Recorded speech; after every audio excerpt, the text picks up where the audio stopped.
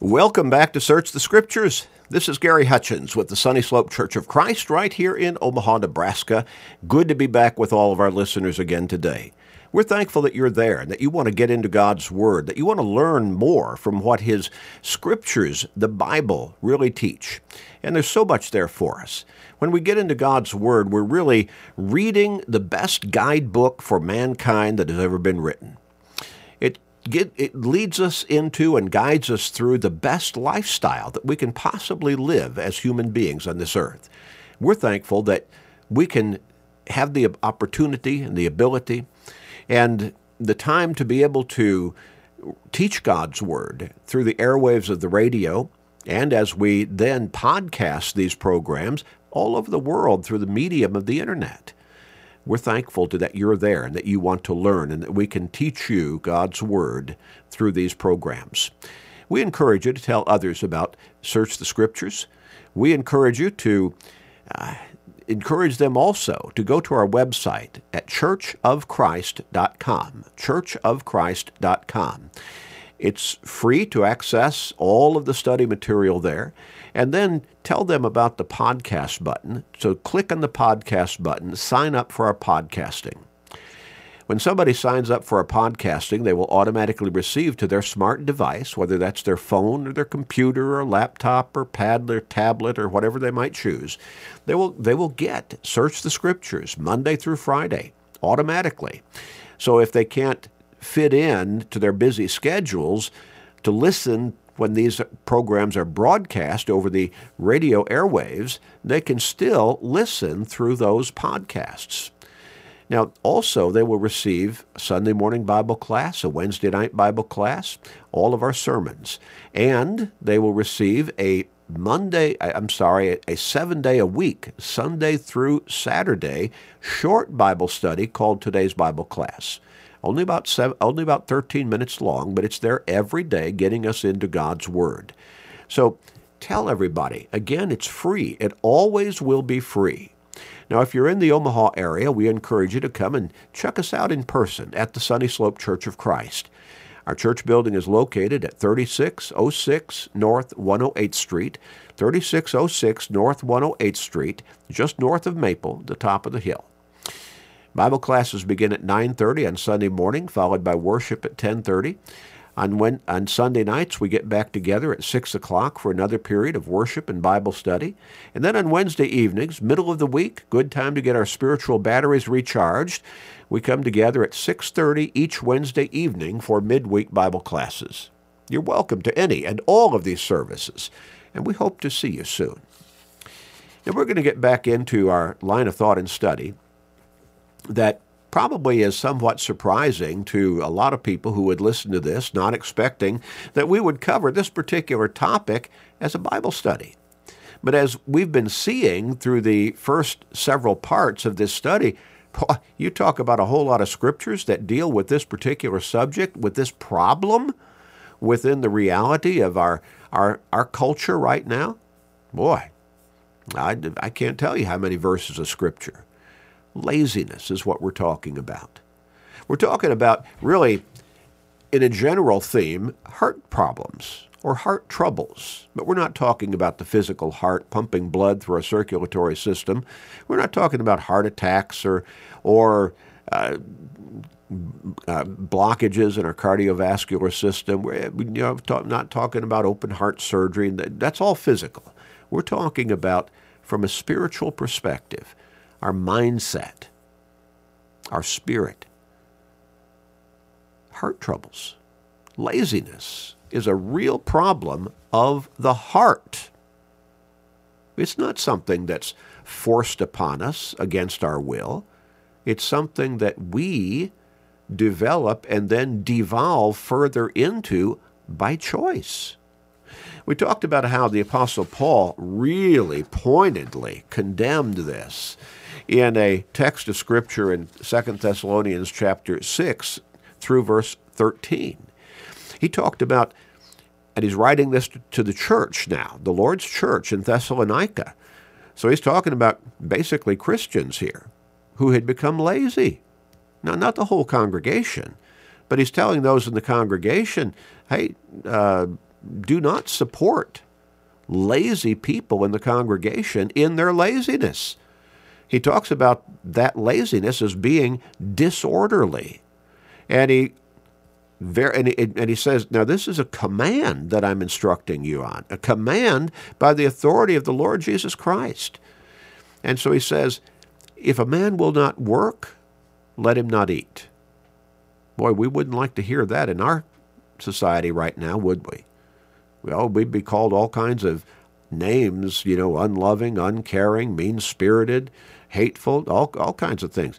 But Paul is making a point here that's valid. If a person is too lazy to work for a living, then don't support him in that self-destructive laziness. Help him to understand. In fact, love, in some cases, is best exhibited by telling a person, I love you, but I'm no longer going to support you in your laziness. It's time you get out and get a job. Sometimes parents need to tell that to their children. But a lot of times friends need to tell that to their friends who are just lazy, but they're always asking for handouts. There's a point where our government, all of the different bureaucracies that have been set up with noble intentions of trying to help people who are down and out, but who have become abused by people who are just so lazy. They want the handouts from the public dole, from the taxpayers' dollars, but they don't want to have to go to work to get off of that dole and start to earn their own living. Again, when laziness is supported, laziness is perpetuated. We need to learn that lesson individually, as Christians, and as a culture. Often, lazy people entertain grandiose dreams of what they want to possess and accomplish in life. But they're only dreams. They're only empty wishes, wild desires, unrealistic dreams, really, because they never become motivated to do the work necessary to make those dreams come true, to become reality. We've been looking at a whole lot of verses of Scripture in the book of Proverbs and how laziness is so continually condemned. But we've already seen it's not just in the book of Proverbs. It's basically throughout the God's Word. Remember when he put that first man, Adam, whom he had created in the garden, which God had prepared to be able to sustain mankind with the necessities of life, food, water, and so on? He told that man, now, you take care of this garden. You got to do some work here. Don't just lay under a tree in its shade and be lazy all day, every day. Here we read this in Proverbs 13 and verse 4. The soul of a lazy man desires and has nothing, but the soul of the diligent shall be made rich. Again, Proverbs 13 and verse 4. Some people, they have almost an instinctive dislike or resentment toward rich people.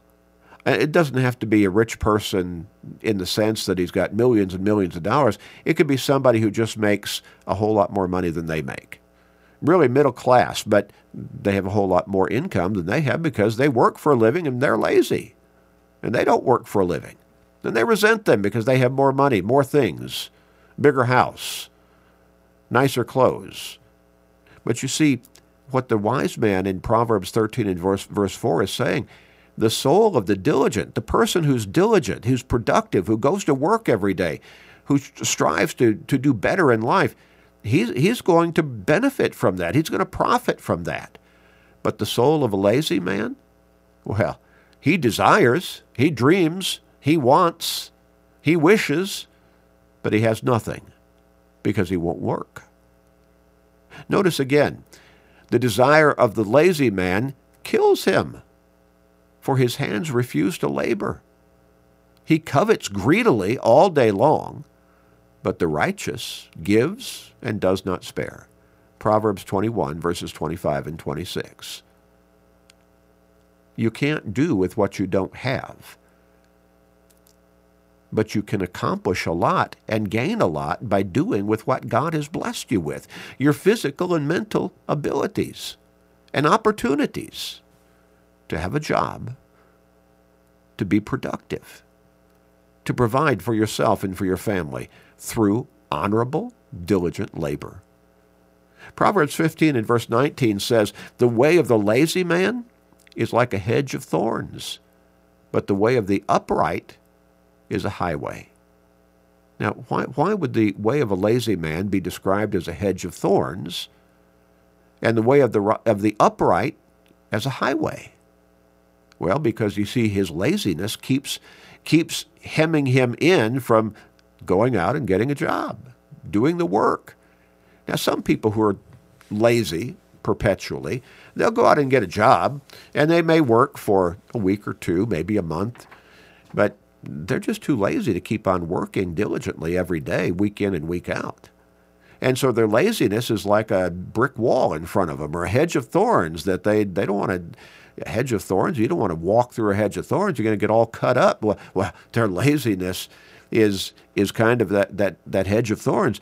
If they went to work every day, week in and week out, month in and month out, year in and year out, well, they don't like that lifestyle. They'd rather be lazy, and so it's like a hedge of thorns. But the way of the upright is like a highway. He goes through life productively and benefiting and being blessed by his diligent labor.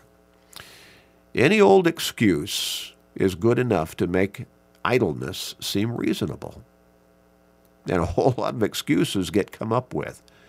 Proverbs 22 and verse 13 says this, "The lazy man says, 'There is a lion outside. I shall be slain in the streets.'" Well, any old excuse. What if there's some danger out there? It's too cold to get out and go to work today. Or it's too hot to get out in that sun and go to work today. Or it's too far. I don't have a car. I can't get there easily. Again, Proverbs 22 and verse 13. Several of these dismal images of laziness are portrayed in rapid succession in Proverbs chapter 26, verses 13 through 16. Listen, the lazy man says, "There is a lion in the road. A fierce lion is in the streets. As a door turns on its hinges, so does the lazy man on his bed." Do you get that imagery? I just can't get out of bed. He's just too lazy. Close my eyes, go back to sleep. The lazy man buries his hand in the bowl.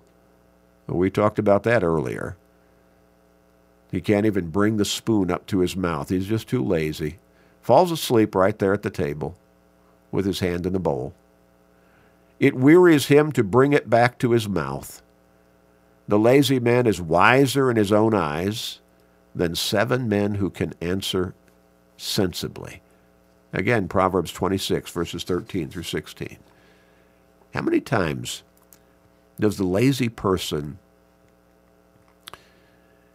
get taken in by his own self-deception? He sees somebody working hard every day, and he says, "Boy, that's stupid. I'm not going to do that kind of physical labor." Well, no, that person he thinks is stupid is making a living. He's getting better, bettering himself.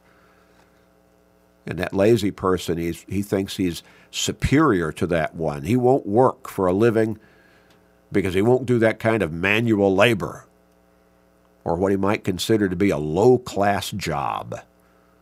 And so he suffers the consequences of his laziness. I don't know how many times I've heard people talk about, people who are out of work, and somebody said, why don't you get a job? What are you going to do? What am I going to do? You want me to flip burgers? That's an honorable job. Or selling shoes in a shoe store. Or doing maintenance, or doing house cleaning. I remember a lesson that I learned from my brother when I was just a young man. And it was a lesson that he had learned. And he said, if I need a job and the only job I can get is cleaning toilets, then I'll clean toilets. Now, maybe a month or two later, I'll find a job that's better than that, and I may not clean toilets for anybody. But if that's all I can do for the time being, I'll clean toilets. I don't know how young I was, but I was very young when I heard that from him. I have never forgotten it. Labor that is honorable is labor that is productive. And so whatever the job might be, if it's an honorable job, that is a blessing from God because it provides me with an income to take care of myself and my family. Laziness tries to explain all of that away. Yeah.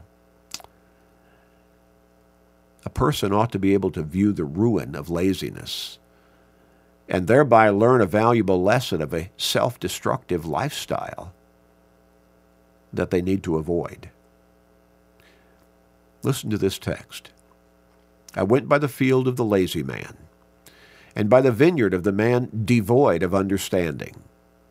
And there it was, all overgrown with thorns. Its surface was covered with nettles, weeds. Its stone wall was broken down. When I saw it, I considered it well. I looked on it and received instruction. In other words, I learned a lesson from this. A little sleep, a little slumber, a little folding of the hands to rest. So shall your poverty come like a prowler, and your need like an armed man. Proverbs 24, verses 30 through 34. You keep finding an excuse to take a nap when you should be out there working. You keep finding an excuse to not go in today. Well, because maybe you got a headache. Whatever it might be, the excuses keep coming and you become better and better at making them up. Well, so your life becomes like a field that is overgrown with weeds. It is not productive of anything good. You don't get the income that you need to be able to take care of yourself and your family because you're just lazy. Continual neglect will lead to the ruin of whatever is neglected. I remember my father was so diligent. He was a little bit of a general handyman, but he worked a different job, but he could do a whole lot. And he had tools. And he would work with a tool, and then periodically, but regularly, he would oil down those tools to keep them from rusting. Well, a lazy person would probably just let them go to rust. But he wanted those tools to be available to use productively when he needed to do the next job. But again, the lazy man keeps finding excuses to not do what needs to be done. Continual laziness will lead to the ruin of the life of the lazy person. In Ecclesiastes chapter 10, we read this, Woe to you, O land, when your king is a child, and your princes feast in the morning. Blessed are you, O land, when your king is the son of nobles, and your princes feast at the proper time, for strength and not for drunkenness. Because of laziness, the building decays, and through idleness of hands, the house leaks. A feast is made for laughter, but money answers everything. Ecclesiastes 10, verses 16 through 19. In other words, be responsible to do what you ought to be doing in a productive way at the right times. Don't put it off. Don't make excuses for not doing it, because that ultimately leads to ruin. The Lord's parable of the talents, it was the lazy servant who did nothing with what was entrusted to him by his master, who was pronounced wicked and condemned to outer darkness. Matthew 25, verse 18, and verses 24 through 30. He didn't do anything. The master gave him a sum of money. He went off, He expected him to use that productively. Instead, he didn't do anything with it. He just buried it in the ground. When his master came back, he declared him wicked, lazy servant, and cast him out. The Apostle Paul cast the Cretans in a most unfavorable light, describing them in part as lazy gluttons in Titus chapter 1 and verse 12. You see, again, laziness is condemned throughout the Scriptures. Not just a point here or there, a time or two, but continually. Now, there are other descriptive terms in the Scriptures that vividly portray the principle of laziness. Laziness is described as being slothful. A sloth is an animal that moves so slowly that his very appearance provides a graphic visual aid on the concept of laziness. In Proverbs 18 and verse 9, we read this: "He who is slothful in his work is a brother to him who is a great destroyer." Have you ever seen a sloth move, maybe in a zoo? Boy, keep your eye on it, because it moves so slowly you might miss it.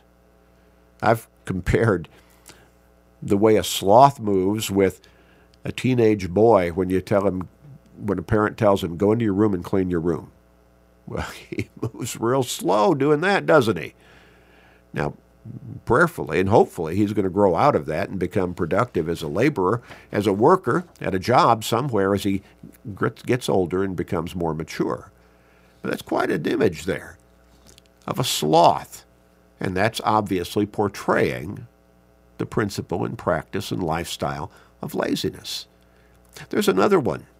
Sluggard is a similar term to being slothful. Sluggard. Interesting. The wise man paints a stark contrast between a lazy, unproductive sluggard moving in a slow motion by contrast to a busy, industrious ant. The text reads, "Go to the ant, you sluggard. Consider her ways and be wise, which, having no captain, overseer, or ruler, provides her supplies in the summer and gathers her food in the harvest. How long will you slumber, O sluggard? When will you rise from your sleep? A little sleep, a little slumber, a little folding of the hands to sleep, so shall your poverty come on you like a prowler, and your need like an armed man." Proverbs 6, verses 6 through 11. I think we'll come back to that, and I want to give an illustration by way of comparison and explanation. This is a tough lesson, isn't it? Tough scriptures that we keep reading. But they're productive in the sense that if we will pay attention to them and put them into corrective practice in our lives will be better. Let's pray.